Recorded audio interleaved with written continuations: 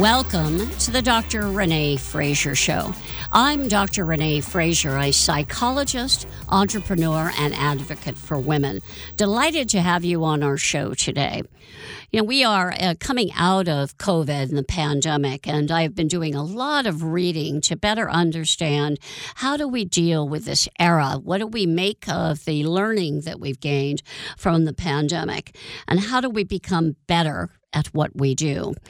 As you all know, the show is about how do you lead and succeed. And our sub-theme is why women. So I like to focus on why women have been successful, what women can do to be better, and encouraging women to step up to leadership and to success. But as I reflect on what's happened as a result of the pandemic, I see the importance of mental health in much greater relief than ever before, not just due to the social inequities, but I think the level of anxiety so many of us have experienced. Will I get sick? Am I going to get sick when a loved one is ill? Creates a certain amount of turmoil in your life, and that is debilitating. As a psychologist, I know how low levels of anxiety and certainly high levels of anxiety and toxic stress can have an impact on your mental well-being and your physical well-being. I don't have a solution, but today we're going to be talking with a coach who can talk with us as leaders, as business people. How do we improve? I'm a big believer in having a growth mindset. How do I grow? How do I get better? As opposed to saying, oh, that's just the way I am. That's just the way I am. I'm never going to change. As you all know, I'm a big believer in lifelong learning. So I want to bring on my guest today, who is a coach with a tremendous amount of experience. We'll be talking about leadership, about employee engagement, about the chaotic period in which we live, about emotional intelligence, and ways we can be stronger and better for ourselves, for our families, and for our people, so we can make our communities stronger and ourselves stronger, despite all the issues that we face in today's world. Michelle DeAngelis has 25 years of experience delivering results and creating peak performance for companies, and she has been engaged with over 600 leaders in the business world throughout her career. I am a personal friend of Michelle's and been so impressed with the way she guides people, her insights, and she understands what it takes in a large-scale operation or a small company to be a leader that others emulate and desire to follow. I want to talk about those key learnings that she shared with us today. We're lucky to have her on. Welcome to the show, Michelle DeAngelis. Renee, thank you so much. My pleasure to be here. I'm so glad you're here, Michelle. I'd like to start the show with a little bit of background. Could you talk to us about why you've chosen coaching and what it means to you, why it's important, because I know you've done it with intention. Thank you so much for that. In some ways, Renee, I feel that coaching chose me. I started as I had a very fulfilling career at Bank of America headquarters for 6 years, and I made a decision to leave to improve my quality of life and start my own business. And my first client was B of A, which was great. So I had a consulting practice for a few years, and one of my clients, not having anything to do with banking, had a tremendous need to build leadership in his company. And I had even then, 20-some years ago, been a student of leadership for already 10 years, following, Tom Peters and Warren Bennis and the whole cadre of well-known leader thought leaders. And what I found was when he was asking me to do things, it wasn't really consulting, wasn't really advising and informing. It wasn't really telling, and I don't mean that in a bad way. But I mean, consultants are retained to bring their insights and to help direct results. And I ended up coaching 20 of his leaders in that first year. But we didn't even call it coaching then. It wasn't about that. But what it was about was what you said in your intro, how to be a leader whom people want to emulate and respect, and really how to generate followership and by being an empathetic and savvy and attuned leader and generate results for the company. I like that, Michelle. You know, I'm going to say two things. The definition of a consultant is the person you hire to take apart the watch and then tell you what time it is, because they just repeat. They do a lot. But in your case, it was really elevating people's capability, because the other thing I have learned in business is very often as a leader, you don't have power, but you have influence. You cannot tell people what to do, and truth be told, that's not a good style anyway, but you have influence. And by sharing with people what the objectives are and what the desired outcome is, they decide to go along with you, right? And that's it's a critical thing, I think, particularly in today's world where I have another phrase I use. Nobody wants a sage on the stage. They want a guide by their side. So that's the kind of coaching you do, right? I'm going to steal that, Renee. That's so good. That's absolutely apropos. One of the things that I learn as I've gone through this, and I toggle back and forth with different clients. Am I consulting or am I coaching? And when I'm coaching, I'm really working with that individual on a confidential basis to help them work through whatever their fears and obstacles and hurdles are to be at maximum peak performance. It's great because people need to be able to share what their issues are. Absolutely. Right? And, you take it home and you give it to your wife or your husband. It's like burdening them. And they talk about it being lonely at the top because you have to have this bravado and this confidence and this optimism, even though it may not be genuinely there. So how do you help people with that? Well, it's a great question. And I do see so much of that. I mean, we're all human, right? And the work I do really deals with the whole entity, the whole human. It's not just the professional persona that I deal with. And several years ago, Harvard Business Review had a fantastic study where they went very deep on, what is coaching? How can it be valuable? And it wasn't only driving business results or how to be the most amazing leader. That was a huge part of it. It really was investing in the inner life, the inner centered state. They initially started calling it mindfulness, which I'm sure your audience has heard of. But then they kind of went away from that and went to intentional, which I know, yes. Right. And because it wasn't about spirituality or meditation or certainly, any kind of religion. It was really about how to strengthen your inner self so you have an amazing core and confidence from which you are making big decisions that affect the entire company. I think it's so important for people to think it through from their own personal needs. But what's the definition of intentional leadership?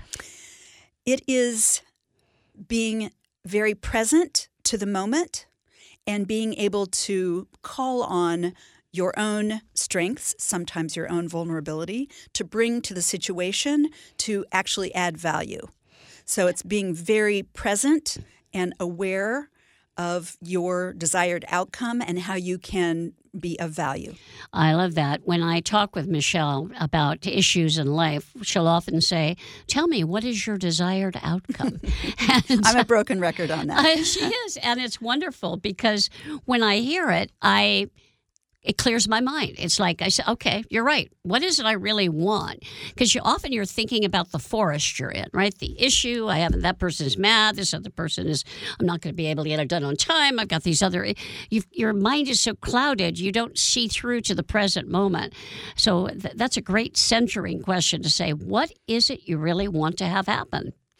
And thank you for that, Renee. One of the things, if your listeners could walk away with my quick tip du jour, is that is part one of 3 steps that I would encourage everyone who's in a leadership role to keep in mind. First one is, what is your desired outcome? And that is, how do you want to leave people thinking, feeling, and acting? It's different than, the purpose or your internal motivation. It is really how you want to leave other people thinking, feeling, and acting, which is significant when you're leading thousands of people or even 3 people. It matters. You're right. It really does matter. And being cognizant of the feeling.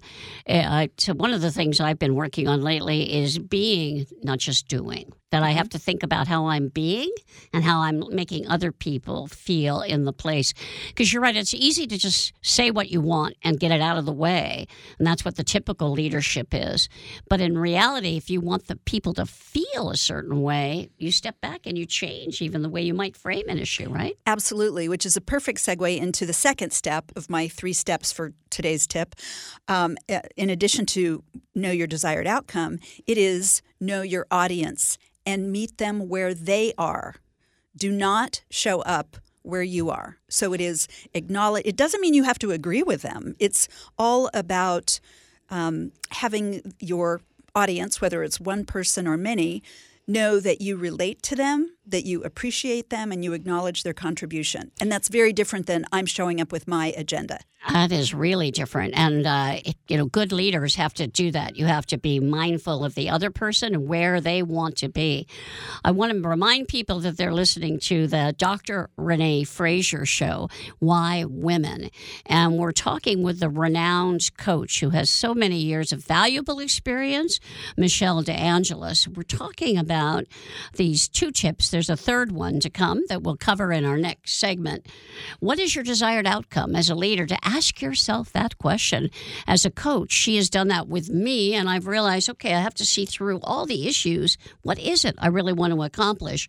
But the most important thing is thinking through what I want to leave people with, how I want them to feel. And the second tip is know your audience.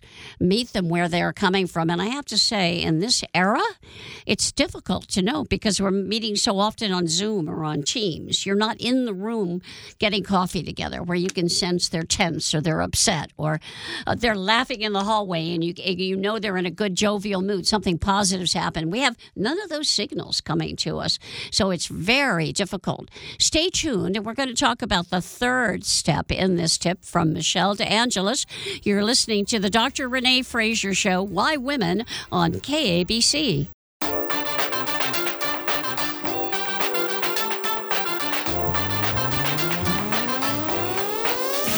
Welcome back to the Dr. Renee Fraser Show, Why Women. On this show, we talk with experts to help us be better at our jobs, better as human beings, and be able to contribute more to our families and our community. And in this context of after the pandemic and the issues that we're seeing with mental health and all of us trying to do our best to be our very best, we have a wonderful coach, Michelle DeAngelis, on our show. And she has over 25 years of experience delivering results and creating peak performers. Michelle's been talking with us about the tips and ways in which 3 tips. I'd love to return to that, Michelle. Do you want to reprise the 2 that you covered and then share with us that third one? Absolutely. So this is a formula or a rubric that I encourage a lot of my executives to use when they're caught up in the hustle and bustle of a day and literally running from one meeting to the next or one Zoom meeting to the next. And it's a very good anchoring tool to help them show up in the best way and get the best result from the meeting. So step 1 is, what is your desired outcome? And desired outcome parenthetically means, how do you want to leave people thinking, feeling, and acting? So that's the first one, desired outcome. The second one is know your audience. And what that really means is meet them where they are. It is not about you showing up with your agenda. I mean, of course, you would always be prepared and know what you want to convey, but it's acknowledging the audience and meeting them where they are and having them feel appreciated in their contribution to the organization. So know your audience. That was the second one. And show up accordingly, obviously. And then the third one is, how do you show up to get that outcome with that audience? So it's a kind of a circular process in a very positive way. And the how you show up is obviously there infinite executive leadership styles, but once you know your audience, it's a very purposeful, very intentional way of matching what your audience needs with your own delivery. How you show up, so how you present yourself, how you show your feelings. It's important to kind of pause and think about that, because so often you rush from one meeting to the next, right? And you're in this mode of just get it done. I got to finish what I'm doing, make it through the day. When in reality, you're saying, pause, think about it as a leader. How do I show up? How do I gain the respect, the engagement of everyone? And it really requires you to be intentional. So it goes right back to that intentional leadership, I think. Absolutely. One of the things I am often asked or brought in to work on is this mysterious thing called executive presence. Mm-hmm. And I think if we ask 10 people, we get 10 different definitions of that. And this intentional leadership is what lets people bring a greater executive presence. And she happens to be a friend of mine, Suzanne Peterson, who's a professor at the Thunderbird School of Global Management, wrote a fantastic Harvard Business Review article about leadership style. And her definition of intentional leadership is, I could elaborate, but the short version is be powerful enough to be heard and attractive enough to be followed. So that's how I encourage a lot of my leaders to show up intentionally. That's really noteworthy. I'm going to talk about that for a moment. One of the issues that we see in the literature for women is not having executive presence. And this has been stipulated in a number of articles where they look for women on corporate boards, women in leadership roles. And there's a process of deconstructing that. Women's voices are higher than men's. Women tend to end with a question and go up in their voice. All of those are signifiers of not being as serious and not having an executive presence. And I'll just say, sadly, executive presence has been defined by a male mode of communicating. Slowing your speech down, still talking fast, but being able to be deliberate, lowering your voice. I'm watching the first ladies, and Eleanor Roosevelt was told to lower her voice. And I learned that early on in my career. I would go into meetings being a short, blonde, young woman in the room, and men's minds went someplace else. They weren't in the room with us, and I knew that I had to deliver a certain level of gravitas and stay real focused, not switch into humor, switch into flirtation, just be the friendly person. In order to gain my own importance, I had to put on kind of an armor and a role. Now, that was a long time ago. That was 25, 30 years ago. Now, I guess you can more be yourself, but this executive presence is a tough one. What do you advise people to do? And I couldn't agree more with what you just said about state of affairs and how things have evolved over the decades, and still more to go. So the advice that I give is often in response to the question, I'm told I need a greater gravitas or executive presence, but I authentic is one of my core values. How are you going to change me and have me still be true to myself? So I really start from there, because I do want people to be authentic. I have a Latinx C-suite client who, just to give you one example of many, who was committed to rising through the organization, and she has done so, and she's, she reports to the CEO, and she said, and I'm not going to change my voice. I'm keeping my accent. Mm-hmm. Good for her. And I'm like, it would not cross my mind to have you change your voice, your accent. That is a part of who you are. Let's look at 3 other things and so she had gotten some feedback. You're just not senior enough. And she was doing what you referenced, which is asking a lot of questions. Questions are fine, but rather than making declarative statements. Mm-hmm. So it's tricky for me as a coach because I am typically not in the room when these meetings are happening. Mm-hmm. But we did a 360 feedback on her, and I got some very good input about what she was doing wrong. So that's my advice: is be yourself. hold dear and fast to what is immovable, what is non-negotiable, and let's look at some other areas. So often declarative statements. I find clients tend to have a challenge lowering their voice, but knowing when to stop talking, and this is not just women, but it certainly applies to women. Know when to stop.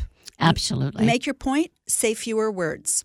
Absolutely. Those are really great pieces of advice. I have a client friend who was seeking advice from me, and she was so proud of herself because she was curious and she asked all these questions, and she felt like that was kind of her persona in the meetings. And she asked for advice as she wanted to be elevated in the role. And I said, I hate to say this, but I think you have to condense what you say and ask fewer questions.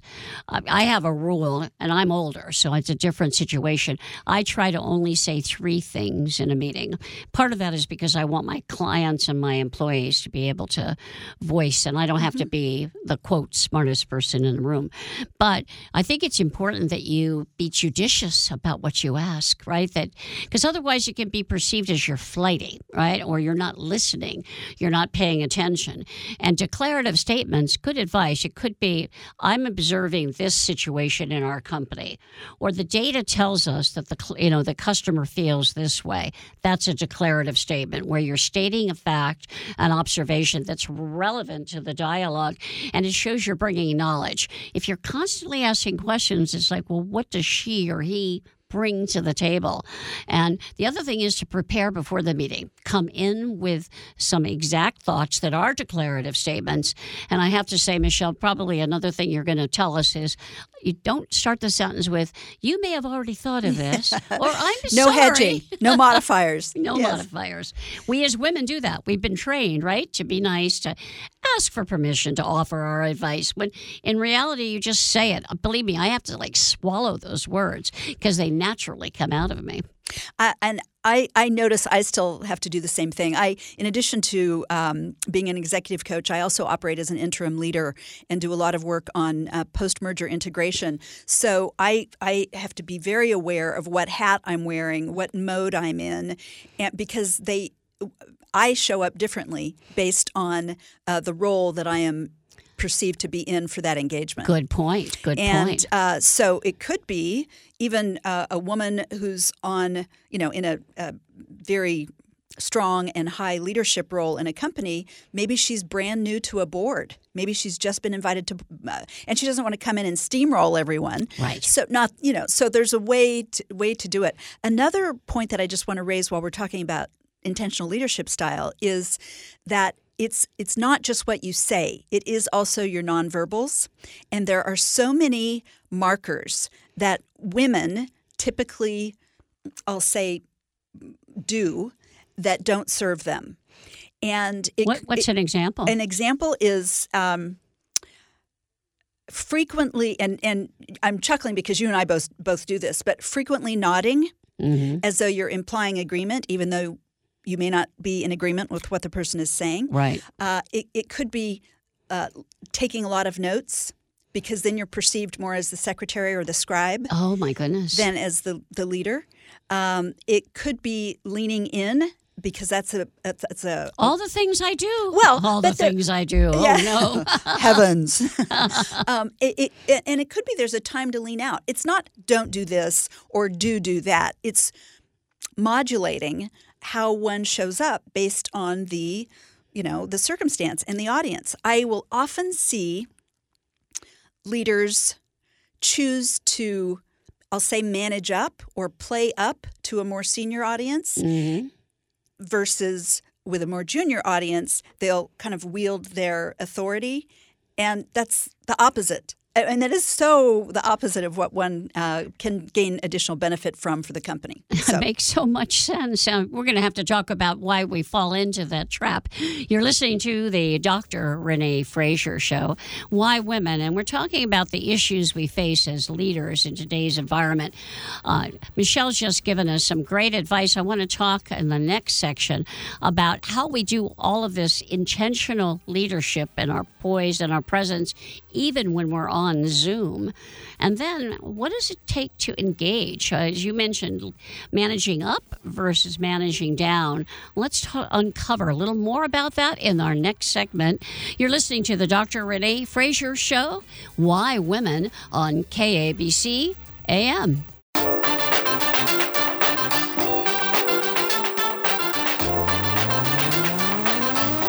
This is the Dr. Renee Fraser Show, Why Women. We're talking about how we lead effectively, but also with our whole person. We have a wonderful coach, Michelle DeAngelis. Michelle, you just told us that some of the physical signals we send to people that might not behoove us to be strong, perceived as strong leaders, are leaning in, nodding, taking notes. Those are all the things I was taught to do and I enjoy doing. Tell me more about that. What can we do better? Or how? Absolutely. So I'll break it down into, and this is from that Harvard Business Review article I mentioned, came out in 2021, I believe, on intentional leadership style. And they broke down leadership style into I'll say two categories. One is powerful, one is attractive. It's not that one is good and one is bad. They are equally good. What they did was they further broke those down into behaviors. And as a coach, I'm a behaviorist.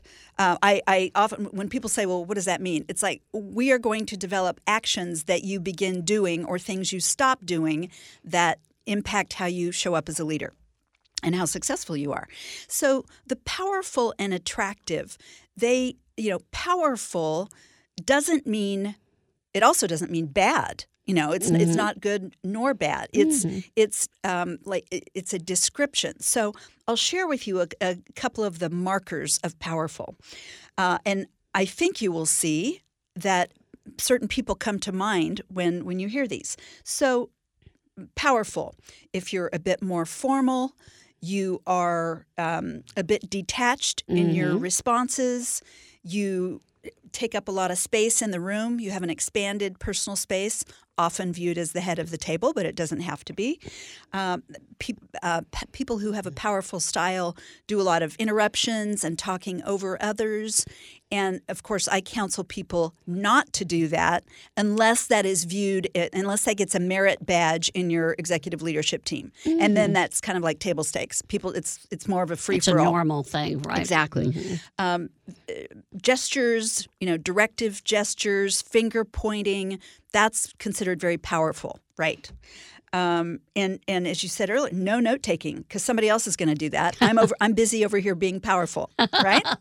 So, what's in the category of attractive? Sure.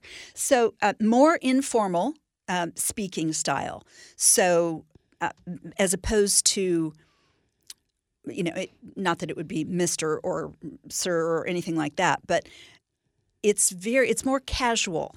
Yes. And I've had some people describe it. It's a little bit like you're having a cup of coffee or a glass of wine with someone instead of being in a meeting with them. So it's just a little more informal. So this is attractive. So if you have someone with whom you work who responds well to an attractive and engaging style, a warmer style, then do these things. Absolutely. Because you're speaking their lingo, That's right? right. They'll like you. They'll want to be part of it. Right. Exactly. And want to give their best. So empathetic responses, I'm sorry to hear that. I understand that must have been hard for you. Taking turns in conversation instead of interrupting. And it's so fascinating to watch this. And when I am included in certain meetings, often the coach is not. But when I'm in an engagement as a consultant, of course, like for me, it's like I have a playbook for the room. Right. Watching what's happening. Scoring each person. That was attractive. Right. That was powerful. They went on offense. She was caught on defense. And the constant nodding, and I happen to be a nodder. I have to watch it when I'm in meetings because I am indicating to people, I hear you, I get it, I understand. The minute I stop nodding, I can tell the other person starts working a little harder. So it's an interesting exchange. Right. Dynamic. Right. And then I guess just to say a bit more, on powerful versus attractive, the powerful people, interestingly, tend to lean backward. They don't they're kind of energetically making the room come to them, if you will. Absolutely. And typically very serious. They won't joke around. One of my favorite bosses when I still worked in corporate America, and he was president of a very large bank, had a fantastic sense of humor. And I admired him for that because we were going through so many different acquisitions. It was a terribly stressful time. We had a lot of employee attrition. And there was only one other woman in the room, because I was fortunate enough to be on the leadership team. And he had a mastery of humor. Yeah. And that is an attractive trait, not a powerful trait, even though he was the president. I love it. I think it's important to be able to conjure up some of those skills. And we often go into meetings without any plan, right? We're just here. I'm going to listen. I'm going to follow up. Where you're saying be intentional. Think about how you can be powerful in the meeting. Think about how you can be attractive. Now, the attractive part, the empathetic, the building the relationship on Zoom, that's like the first stage of everything you have to do, right? You have to show that you're interested in what people have done, and you want to know and you have to find a common ground. Is that what you recommend? I mean, even to be powerful, if you just start with, okay, we're here, let's get started, it seems a little off-putting. Would you agree? It is, and I do think Zoom is a barrier to professional intimacy, and I mean that above board. Because you are missing so many signals, you are missing so many markers that you could be observing. And one of the things, I have a client, you speak of empathy, I have a client when I started working with him about 6 or 8 months ago, and he described himself as a person with no empathy. In fact, empathy in him was a black hole. Oh, my. And he wanted to develop his empathy. And I said, well, why do you want to? You haven't wanted to until now, and you're 53, so why do you care? And he said, because I want to be a CEO in the next few years, and that is going to be what keeps me from it. Oh, very smart of him. And so, of course, we're working on that. One of the tricks that I use is if people have children, is to how to cross-pollinate what they do with their kids that is typically empathetic to the workplace. And so it's just an interesting hack for a way to have them tune in or tune in to empathy. In a Zoom context, what's been interesting, because they have, like most of the galaxy, moved more to a hybrid and more often in-person environment, is this same leader, needed to have a very difficult conversation with one of his employees, and he absolutely would not do it on Zoom. He made the trip which was across the country, to this specific employee because he wanted her to have the benefit of his caring as demonstrated non-verbally. Wow. And he also wanted to be very clear that she was a priority to him, and he wanted to experience her in person. In person. Mm-hmm. That's really important that he was willing to travel across the country to be there. It showed he valued her, and I'm sure he scored points, even though it was a difficult conversation. Mm-hmm. I have found throughout my career that knowing my clients as people, their families, their situation has really benefited me and my business, but I count them as my friends. I make notes about the ages of their kids. I make a note if I know their birthday, and I go out of my way to follow up. I was in Sacramento recently with a woman, and I know that she's an active soccer player. She's in her late 40s, and she has a 9-year-old son or 9-year-old daughter and like a 25-year-old son. She had a baby when she was very, very young, and she's very open about it. And so I talked to her about this. First thing I opened with was, are you still doing the soccer? It's a community soccer league with the families coming. She loved sharing. You could see she just lit up, and I was excited for her that through the pandemic she was able to do that. It created a bond right from the start. Then we went into more serious things, and I could be that powerful leader where I articulated, with declarative sentences, some of the observation I'd seen in our business and changes that we were making. But I found that I guess I feel as a woman, I want to be liked, I want to be attractive, and I want to be empathetic. I don't want to be this cold, austere. When I was growing up, there were a lot of women that were that way. And I think I overcompensate. Maybe that's a mistake. What do you think? Oh, no, I think it's part of your core value to be engaged and caring. I mean, genuinely, I think it is just it's a part of your DNA. Well, thank you. I do, and so I don't feel and people, I believe, and in the story you just shared, sense that from you. So if let's just say you were having it for fun, you were having a meeting with my client who is the black hole of empathy, he would think you were wasting time. He would. Truly. He and would. He'd be like, okay, well, let's get down to it. Let's get down to the agenda. And you would feel like you maybe weren't quite connecting with him in the best way. Right, exactly. That would be my signal, and that's happened. Like you get a sense, particularly on Zoom, where people's eyes are going to their emails, et cetera, and you quickly get down to business. It's always an interesting dilemma as to when do you bring up the agenda and get down to business. But I think it's important to have both sides, as you're saying. I completely agree, and I have encouraged this same leader to begin every meeting with something. This sounds like pablum to you, but what was the best thing from your weekend? It wasn't how your week was your weekend, because then you'll get crickets. It was each of you. What was the best thing from your weekend? I like that. But when they've done the round robin, then he gets right to the agenda. That's so. It's at least a start, right? At least it's a start, and I'm sure it sounds genuine, but he's working on his empathy skills. Michelle, this has been so helpful because I've learned to really be cognizant of what's my desired outcome. How do I leave people thinking, feeling, and acting with that kind of in my head? I want to talk about employee engagement in our next segment. What are the techniques we can use as leaders to make employees feel engaged? Because I came to a realization in my last trip to Sacramento that I'm going to share with the audience. I hope a lot of leaders learn this because we're so focused on productivity. That may not be the lens we should be using. So in the next segment of the Dr. Renee Fraser Show, you're going to hear us talking about employee engagement and my epiphany as a leader about how to run my company. And we'll be bringing Michelle DeAngelis, a super coach, back with us. So stay tuned to the Dr. Renee Fraser Show. Why Women?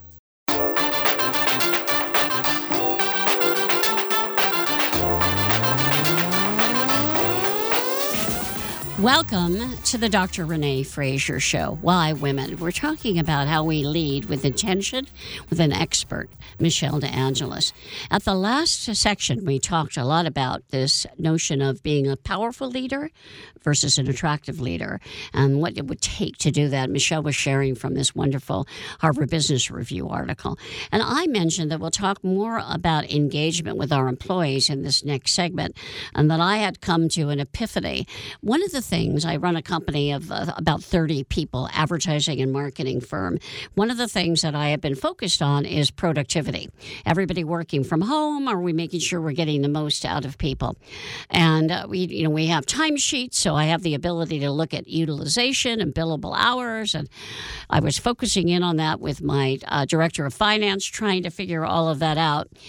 And it suddenly occurred to me that I shouldn't be focused on how much I get from everyone. I should be focused on how I get the best out of everyone. And that I have to trust that's going to be the most. I've got to go after the best. What can I do to help them? What can I do to collaborate more? How can I elevate what they're doing that's the best? And then know that they're going to fill their time. And I shared that with my leadership committee. I think everybody was on board. But I'm going to be held to the test with Michelle as I execute on that. So that's my knowledge of my epiphany around engagement with the employees, or my job is to be of service to them. My job is not to rule them. And I think that's probably a good quality in leadership. But I wanted to, I'm taking a lot of notes on how to be a powerful leader and exhibit those skills, and then also how to be an attractive. And I think I overemphasize attractive and empathy. And as you said, Michelle, that's in my core values. In this segment, we're going to talk about engagement, and we'll turn to the chaos and the change that we're going through.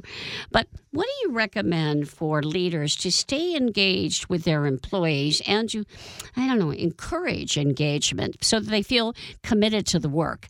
It's engagement with each other as like team members, but also let's get this done, kind of having a positive attitude toward their work.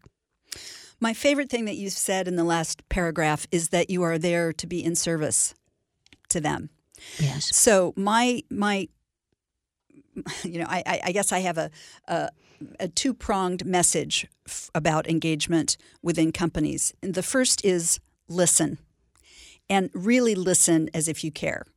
And the second is provide clarity, because engagement is how personally invested people are in their work and in the company, and those who are the most engaged see a direct connection between their work and the company's success. So it's, and you'll hear this. I actually got chills saying that, because I have all these examples that I think of when that switch flips on, you'll hear them talk about it as if it's their company. And of course it could be, it could be Microsoft. It could be what it's not literally their company, but they feel that engaged and connected. I love that, because that's what I want from my employees. And it's funny, because as the owner, I feel it's like it's my job. It's my job to make sure enough money comes through the door. It's my job to make sure I make payroll. It's my job to bring in new things. And that's foolish. I've got a whole team of people, right? It's all of our jobs. Absolutely. And so there are many things about engagement. There are many companies who provide assessments and software platforms to measure it. There's a lot. And there's of course big business around engagement, because it's been proven that the higher engaged employees really do contribute to productivity, creativity, better customer service, all the things, lower costs, fewer bad decisions, so that there's a business case for engagement. One of the things that I see companies do wrong, and of course I won't name names, but some of those engagement assessment companies put all of the onus on the client company. And you'll see this in some of the questions. Is it clear what my priorities are at work? Do I make a difference in my day-to-day? Is my boss giving me what I need? And they're very, very carefully worded questions, almost like for a focus group or something like that, because you need a baseline to compare year over year. And what I find wrong about that, and what I'm seeing a lot more engagement assessment companies start to do, is putting it in the power of the employee. So it's not, is my manager doing X? It is rather, did I do my best today to X? And because it's much more empowering. So Marshall Goldsmith, who's probably one of the most famous definitely one of the most, if not the most famous executive coaches, he's worked with literally every significant business leader. So I'm borrowing this from him. He says the questions, so Renee, this would apply to your company and I'm sure your listeners, the questions to move from kind of a blame, my company isn't doing enough stance, to an empowered ownership stance are as follows. Did I do my best to set clear goals for myself? Did I do my best to make progress today toward achieving those? Did I do my best to find meaning in my work? These are all questions empowering the employee to show up more engaged, making more of a difference, and not blaming the company. Right. So, and there are many more other examples, but that gives you... But I like that idea. It's, did I do enough? Did I set my goals? Did I complete it? And I like that because obviously it shares the responsibility and theoretically empowers them.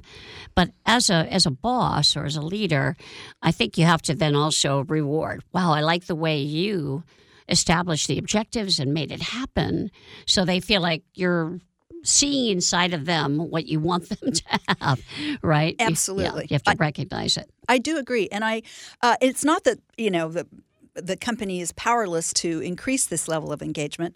Of course, it's the company has a role, and that's why I was saying if I were talking to every leader about engagement, it would be listen and then provide clarity, because people do want to be heard and acknowledged and tended, basically. Yeah. And the provide clarity part, this is such a time of volatility in our I'll say in our world, Right. certainly in our workplaces. Yes. And there's a concept called VUCA, which I could talk about it for 3 hours, but I'm gonna break off for 1 second. Sure. We're gonna talk about VUCA. It actually came from a military term. I've given a couple of speeches on this, but Michelle has given it so much thought to how it applies in our world. So, what does VUCA stand for?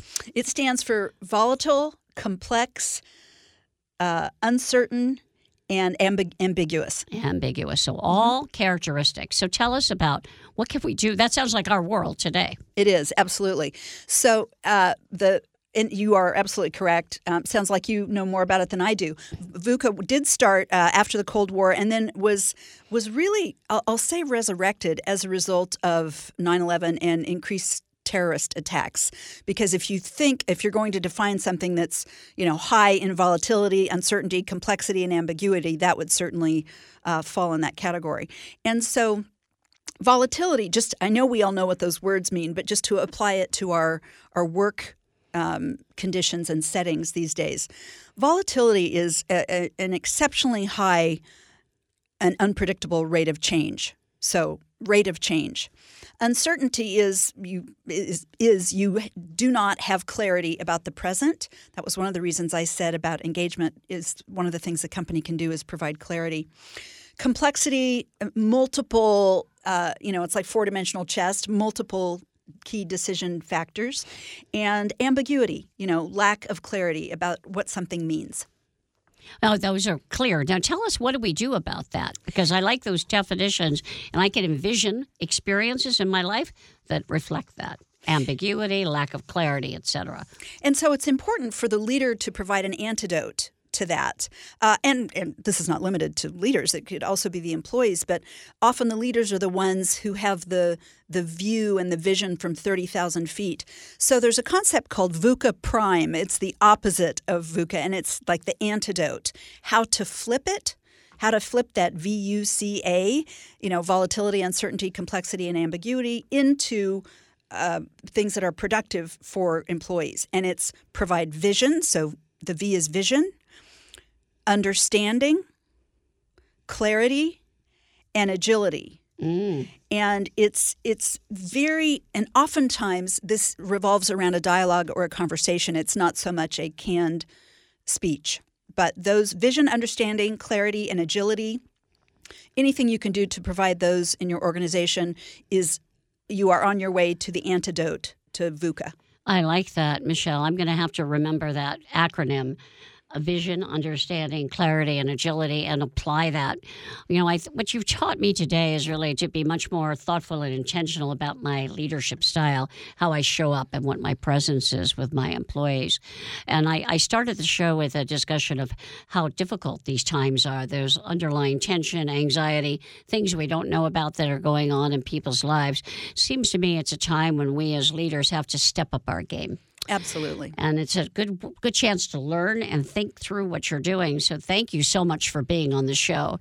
You've been listening to the Dr. Renee Fraser Show, Why Women? And we've been talking about how to be stronger as leaders and how to lead with both the performance as well as the attractiveness, the powerful style and the attractiveness style. Michelle, can you give us the way people can find you in case they'd like to bring you in as a consultant? Absolutely. I'm at michelleinc.com. Michelle Inc., and that's MICHELLE, Inc.com. You've been listening to the Dr. Renee Fraser Show. Thank you for listening. Remember, you can hear this show and our other podcasts at FraserCommunications.com. We're a full-service advertising and marketing firm, still working hard on critical issues. Check out our website, FraserCommunications.com. Have a wonderful week ahead. Thank you for listening to the Dr. Renee Fraser Show.